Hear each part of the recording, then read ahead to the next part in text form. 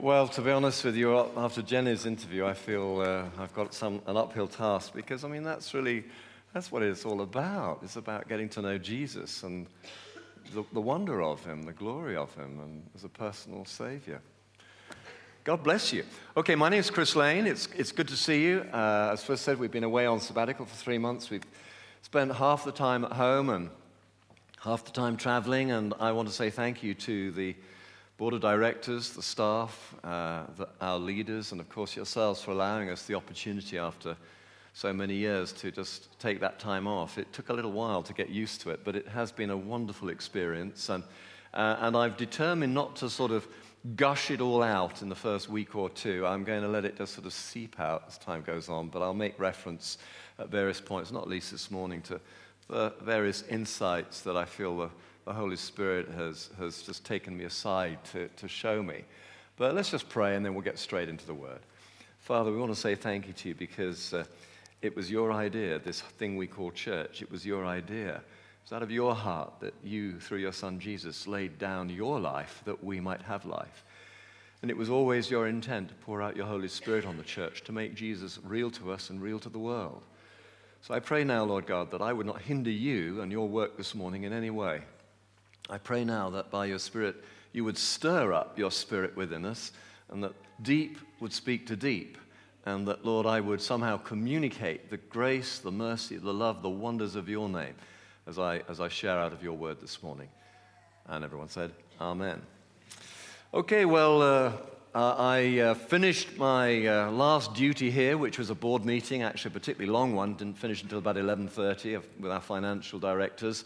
And then very early on Tuesday morning, early in June, I got on a plane and went out to Israel. I'd never been to Israel. I'm no disrespect, I'm not a great Israel junkie or not fascinated by the Jeshua and all this kind of thing, but I felt it was time I went and wanted to go. And so got on a plane, and while I was there, a number of things happened.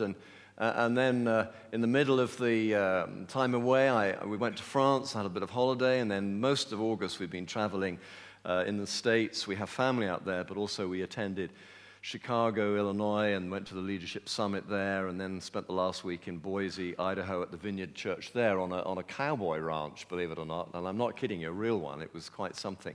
So very rich and varied time. But one of the things that I've been able to do, and you may think me a bit weird, but I actually like going to church. It's something I do. My wife doesn't share that passion, but I like going to church.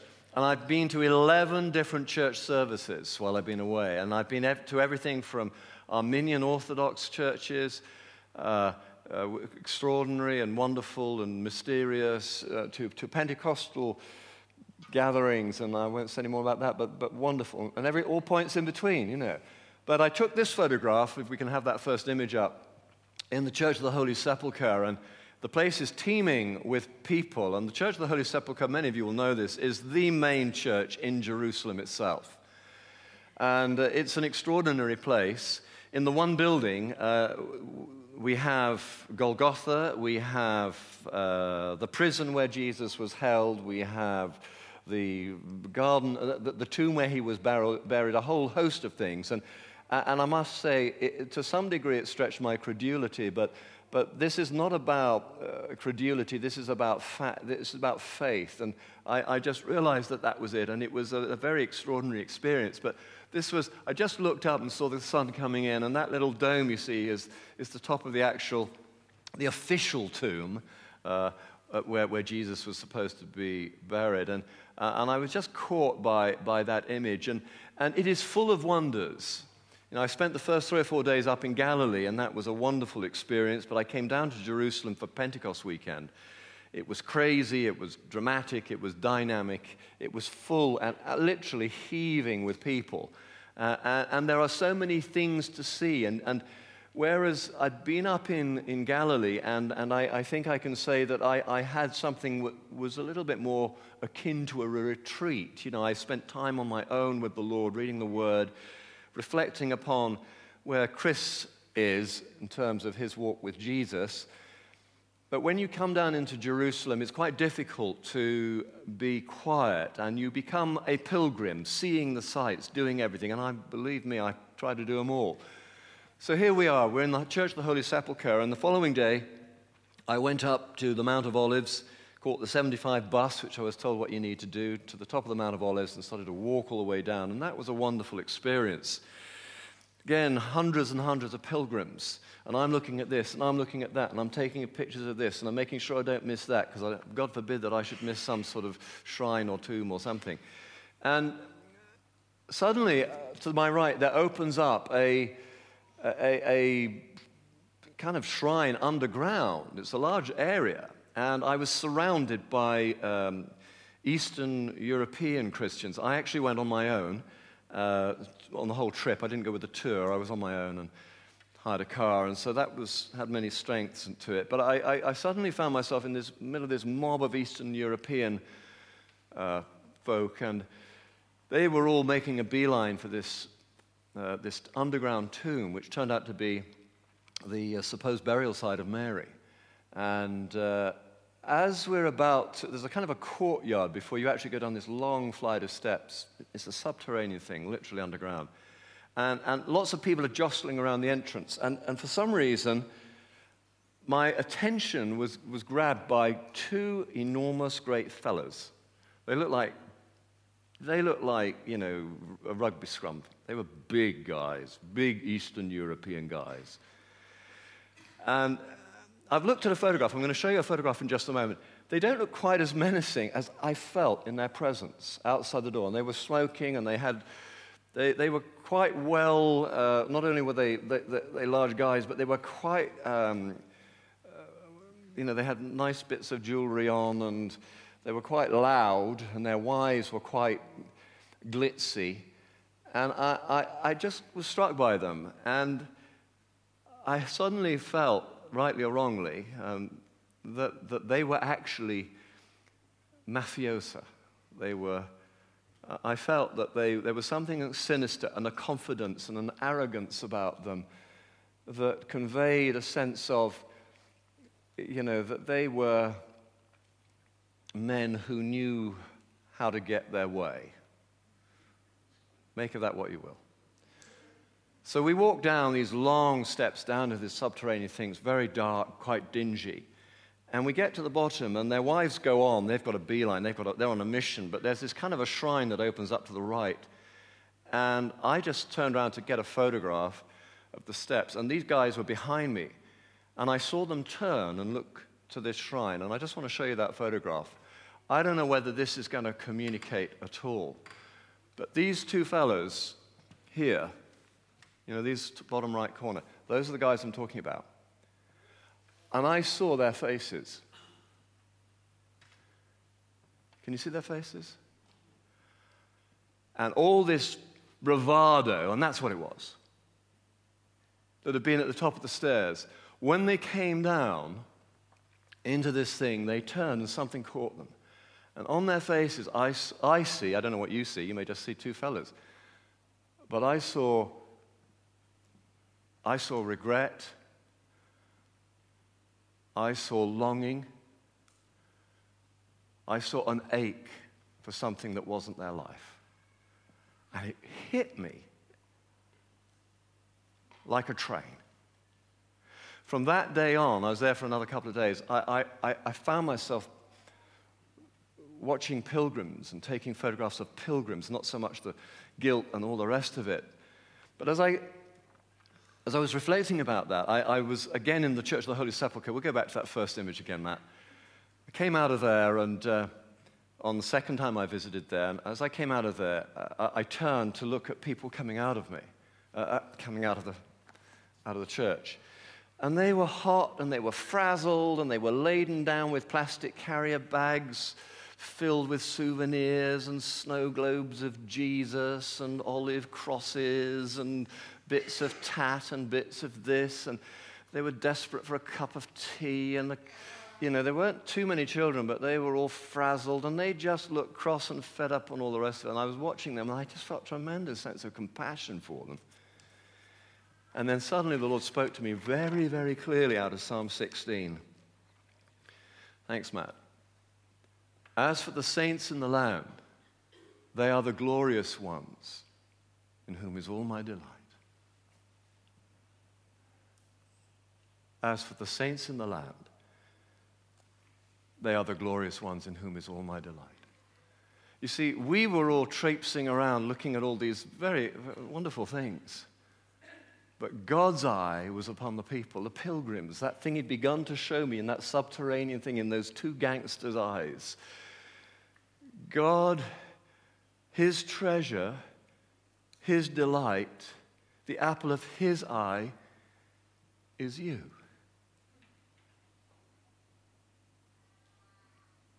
And they weren't all that pretty.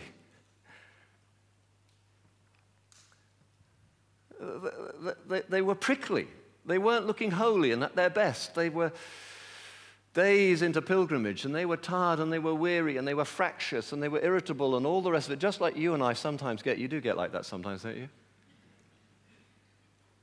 And it was in that moment, not at their shiny best at some wedding or some wonderful event. It was in that moment the Lord chose to say to me, as for the people in the land, in them is all my delight. And then following on from that, the Lord just said to me, gave me a little phrase, and I've worked it a little bit, admittedly. It was a little simpler when he spoke this, but in essence, I felt that God said, God the Father is going to glorify Jesus the Son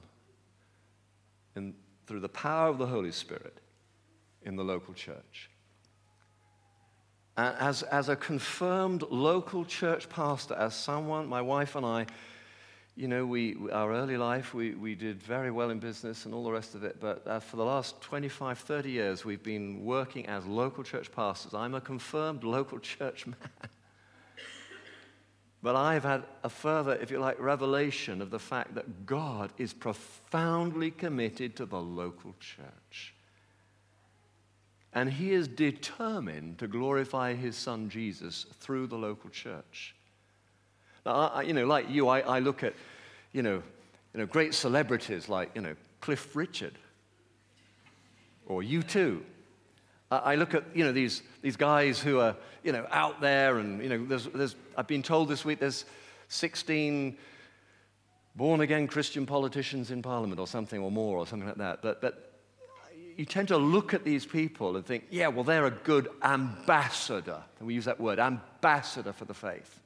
And so they are, I'm sure. But, that's not God's answer. That's not how God is going to glorify Jesus. He is going to glorify his son Jesus through the local church, through Vineyard, through the local church. He is absolutely determined to do that because we are the apple of his eye. We are his passion. He loves us, as we've sung this morning, and is profoundly moved by you and your struggle and my struggles and my attempts and your attempts to be Christians.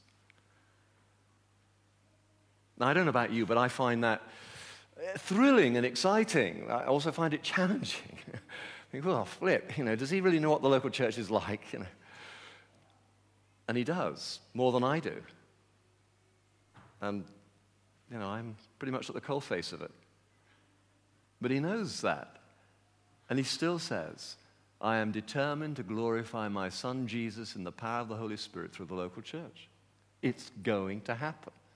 It has begun, and it is going to continue to happen. Well, at this point, I have to revert to Scripture. And we're going to spend the next 10, 15 minutes, a little pushed for, I don't like saying this. I've been told not to say this, but I feel a bit of time pressure this morning. But let's look at this, Ephesians chapter 3, verses 14 to 21. And this is, we believe, for argument's sake, not entirely sure, but we believe,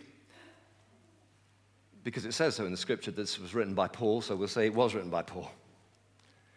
Looking at verse 14, and Paul begins the little passage we're going to read now by saying, for this reason. What reason is that? Well, that reason is that basically what I've just been saying to you, sort of off the top of my head. In the previous verses, Paul says God is determined to glorify his son Jesus through the local church in the power of the Holy Spirit for this reason. For this reason, Paul says, I get on my knees and I pray. Wow. Let's just read the passage and I'll make some observations. For this reason, I kneel before the Father, from whom his whole family in heaven and on earth derives its name. I pray that out of his glorious riches, he may strengthen you with power through his Holy Spirit in your inner being, so that Christ may dwell in your hearts through faith. And I pray that you, being rooted and established in love, may have power together with all the saints to grasp how wide and long and high and deep is the love of Christ, and to know this love that surpasses knowledge, that you may be filled to the measure of all the fullness of God. Not our measure, not our capacity, but filled to the fullness of the measure of God. Now to him who is able to do immeasurably more than all we ask or imagine, according to his power that is at work within us, to him be glory in the church and in Christ Jesus throughout all generations, forever and ever. Amen. You know, just as I began my sabbatical, Nina Burns, one of our I'm going to embarrass her, this is entirely counterculture for her, but one of our more talented prophetic voices in the church sent me an email. She said, I've been praying for you, and she listed a number of things, and she said, during this time I'm praying that this will be what God works in the church, and it was this very passage. Now, guess when I read that email? This morning. I actually was given the email as I left the office, and I've put it in my work case, and I haven't picked up my work case until this morning, so apologies, Nina. I do read your prophetic work, but I missed this one. But isn't it extraordinary?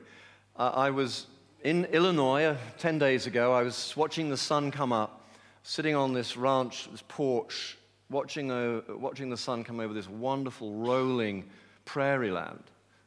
Absolutely gobsmackingly, stunningly beautiful. And I wrote down several pages in my journal, which was an attempt to summarize my thoughts of things I'd been reminded of or learnt, things for myself and things for the church. And the thing I wrote down for the church was this passage. So even though rather remiss of me, I know, but even though I missed the prophetic word at the beginning of the time, I got there in the end and was delighted to have it confirmed this morning. So this passage, I really believe, is pretty much the heart for Vineyard at the moment. And I invite you to take this away as a bit of homework, and maybe over the next 2 or 3 months, as we talk about a number of things, you know, use this as a bit of a lens and a grid, and may it inform your prayers. But let's just summarize some of the aspirations, the hopes that Paul has for the church and indeed for ours. The first thing is that we have to say that he's praying that, in verse 16, that God will strengthen you with power through his Spirit. God will strengthen us.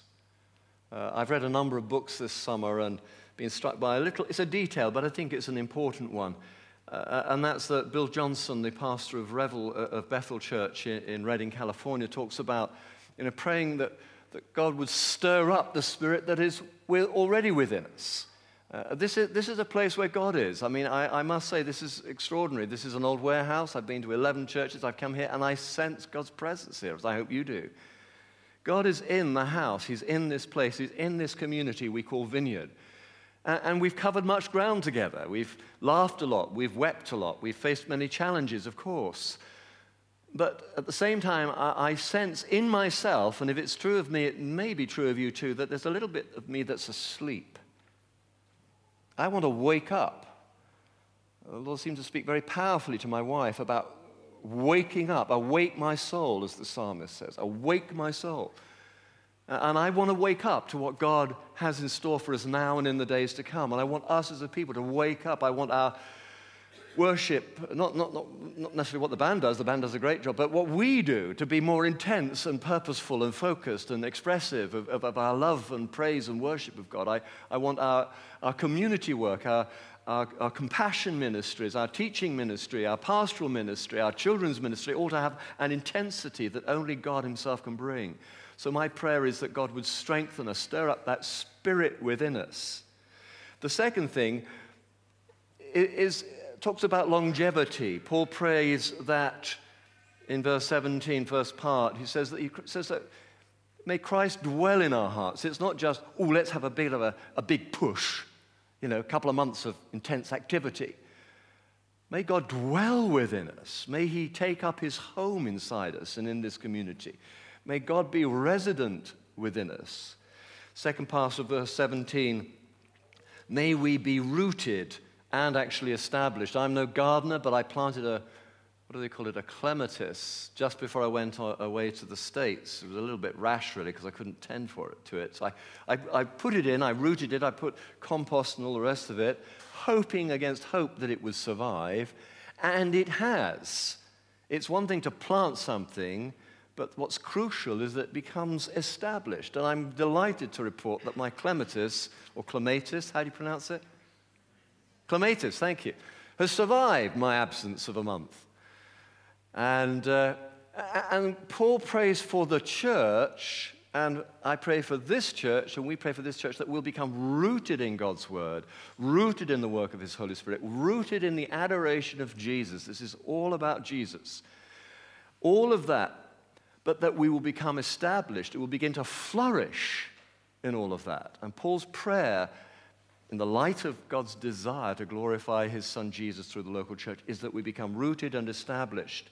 Verse 18, he says, may we grasp how wide, long, high, and deep is the love of God. Do you know, in order to grasp the things of the Spirit, we do need God's help. We need to pray for revelation. This is something I often teach and say, but we actually need God to take us to a new level. A bit like my, here we are, confirmed local church pastor saying, guess what? God wants to glorify his son Jesus through the local church. You may go, well, did it take you 3 months to get that, Chris? Heck, Well, yes, it did. But, yeah, I knew something about it before. But I want to grasp this. I want to say to Father, Father, okay, I think I hear what you're saying. Now tell me again. Tell me again. What's on your heart? Tell me again. And I invite every single one of you, wherever you are on your spiritual journey, to go back to God, get on your face and say, tell me again. Now, what was it? All the things we think we know, maybe there's more. Jeremiah 33:3, cry out to me and I will show you those deep and unsearchable things that you do not know. There are deep and unsearchable things that you do not know that God wants to tell you. You. Not just the leaders of the church, but you. Call out to me and I will show you deep and unsearchable things that you do not know. We want to grasp what it is that God has in mind. So then we begin to fall in line with his passion and his priorities. Verse 19, no. He says, and to know this love that surpasses knowledge. How can you know a love that surpasses knowledge? It's an oxymoron, isn't it? It's nonsense, isn't it? Well, it's more than head, it's faith. Lord, increase our faith. Increase our faith. Lord, exercise our faith. Galatians 5:2 says, what matters is faith working itself out in love. I went to this Californian mission, a Catholic Franciscan mission, and went through a mass there. There was this Portuguese Franciscan monk doing the sermon. I could not understand a word of his English. I just didn't get it. I sat there the whole time trying to understand and couldn't understand a single word, but suddenly a phrase came out. It's the only phrase I heard, and it was this: love isn't love until it's given away.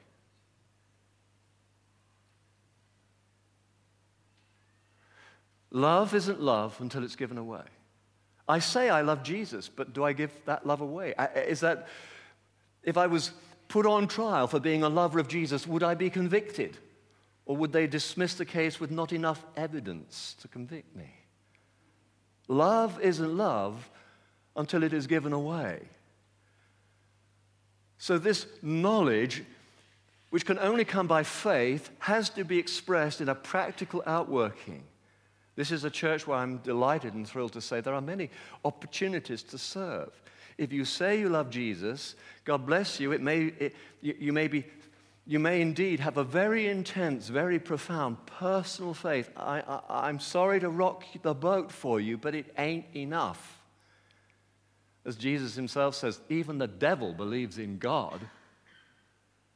It's what we do with the love within us that matters. Love isn't love until it's given away. Last point, then we're nearly finished. Verse 19 says this, and be filled. And be filled. This is a theme that Paul comes back to again and again. Go on being filled with the Holy Spirit. You know, many of you have been walking this journey with me for many years. You know pretty much all my stories better than I do.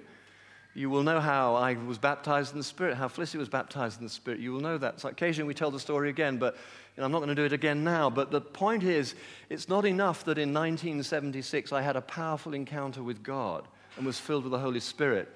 I thank God for it, I value it, I treasure it, but it is not enough because I'm not in 1976 now. We're actually in 2011, and what the Holy Spirit wants to know is, how are you doing today? Are you seeking God's face? And so I say to the Lord, I want to be filled. I want to be filled not just with what I'd like to have, but I want to be filled going right back to the beginning with the fullness of God, with the measure that God measures. Let this be a church, let this Vineyard Church, let we be a community who do not put limits on God, but who are willing to allow God set the limits. Let Him fill us to His fullness, and let Him say enough rather than us saying enough. And I know that, I say it to my shame, there have been occasions when I've walked away from opportunities, I've walked away from blessing, almost knowing that because I had something else to do. I needed to pop into town just to get something, and so I've walked out on an opportunity in a meeting or something, or a conversation, or I've rushed my devotions because I'm excited about something else I've got happening. God gets the fag end of me, the leftovers. You know, when you go to the fridge on a Monday and you look in the fridge and you're hungry and there's just what got left over from the weekend. It's not enough. And then finally, I'm hoping this isn't sounding like a list of to-dos. This is more an encouragement, an exhortation. But this last passage, and this was the one that really I felt, last two verses, this was really what I felt the Lord was saying about us and about the present and the future and His plans for us. And it was really that it's God's heart and His intention to revive us. And you've heard that word a little bit this summer, I hope. I know you have, because I've been listening to the talks. But verses 20 and 21 say, now to Him who is able to do immeasurably more than all we ask or imagine, according to His power that is at work within us, to Him be glory where? Be glory in the church and in Christ Jesus throughout all generations, forever and ever. His glory in the church. Amen? Amen. Let's all stand. Let's have the band back up.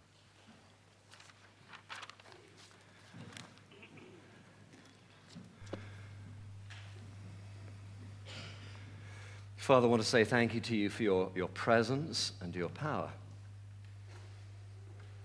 Lord, we ask that you would indeed stir up your Spirit within us. We ask, Lord God, that you would fill us by your measure. You would determine when we are full, and that we would surrender to that. And we ask, Lord God, that you would work in us and through us to bring glory to Jesus, our Savior, our Lord. And we ask it all in his precious name. Amen.